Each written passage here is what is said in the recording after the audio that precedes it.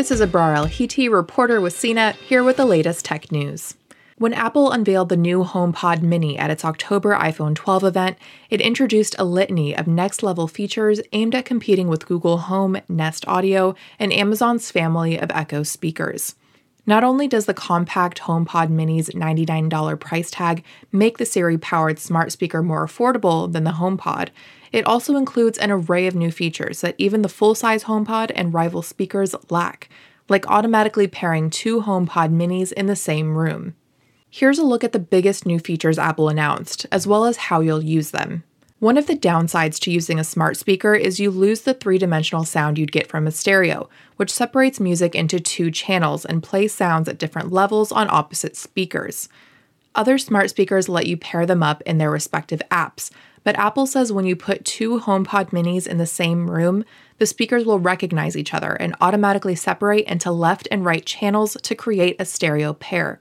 If you pick up two of Apple's newest smart speakers, you can place them on a bookshelf, end tables, or desk, and the speakers will sense each other's presence and ask if you'd like to connect them in stereo. Smart speaker settings are notoriously confusing and difficult to navigate, even when setting up stereo pairing.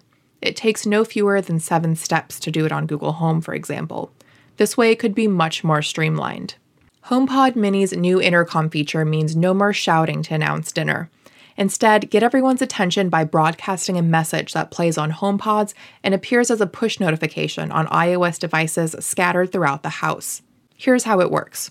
Record a message on a HomePod, iPhone, iPad, or Mac, and Siri will play it on all your HomePods as well as household members' AirPods, and will send a push notification to household iOS devices and Macs. To use it, say, "Hey Siri, tell everyone," then include the message you want to broadcast across the house. Google Home has a similar feature called Broadcast, and Alexa devices have Announce, but Apple's intercom feature goes beyond smart home devices and pings the devices people pay attention to the most as well, their phones and tablets. Later this year, Apple says when you bring a compatible iPhone up next to a HomePod Mini, you'll be able to hand off music with visual, sound, and haptic cues that create a stronger sense of connection between the devices.